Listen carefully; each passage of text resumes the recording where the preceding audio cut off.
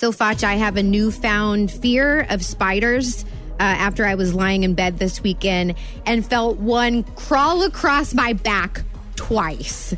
It's a little back tickle. No, okay. So I'm laying in bed and I felt like it was almost like my shirt dropped in the back or something. Like, maybe my shirt. So a normal night. No, but it was maybe like it was like riding up and then it just kind of fell. And I'm like, that's weird, And so then I turn over and then it does it again. I feel something on my back again. So I immediately jump out of bed and I look and there is a huge spider crawling around, probably the size of a quarter. Okay, so you don't know what kind of spider it is because everybody's going to want to know, like... I know, and I thought about that. Brown Lacrosse? Is it a black widow? Is it a... Here's the thing.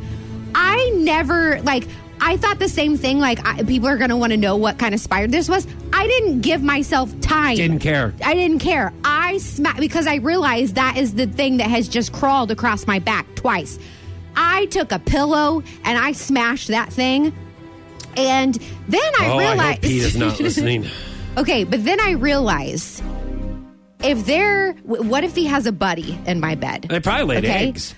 Okay, that's another thing. There's probably eggs somewhere in your room. That's another thing. Spiders can lay up to 3,000 eggs at one time. And they're probably attracted to that wine that you always go to sleep with on your nightstand that you talk about. So I don't know. So I get out of my bed, and I have slept in Tingy's bed for the past 2 nights because I don't knock that off. Why do you have to sleep in his bed? Why can't you sleep on the couch? Why can't you sleep on the couch? Because that's not comfortable. I don't want to sleep on the couch. Well, it's not comfortable. He's not comfortable with you sleeping with him. Yes, he is. We get to snuggle more. But what am I supposed to do? I literally cannot make myself get it back into my bed. Okay? So then I'm like, well, maybe I'll just get my house exterminated. $300 to exterminate a 1,500 square foot house. So I'm like, you know what?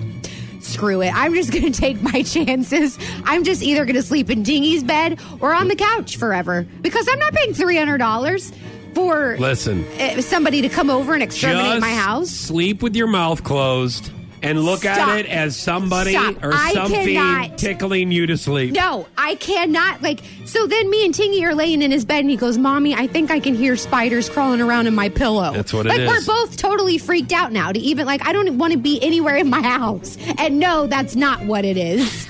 I told him that I got spiders. Your mom's got spiders, honey. It's not.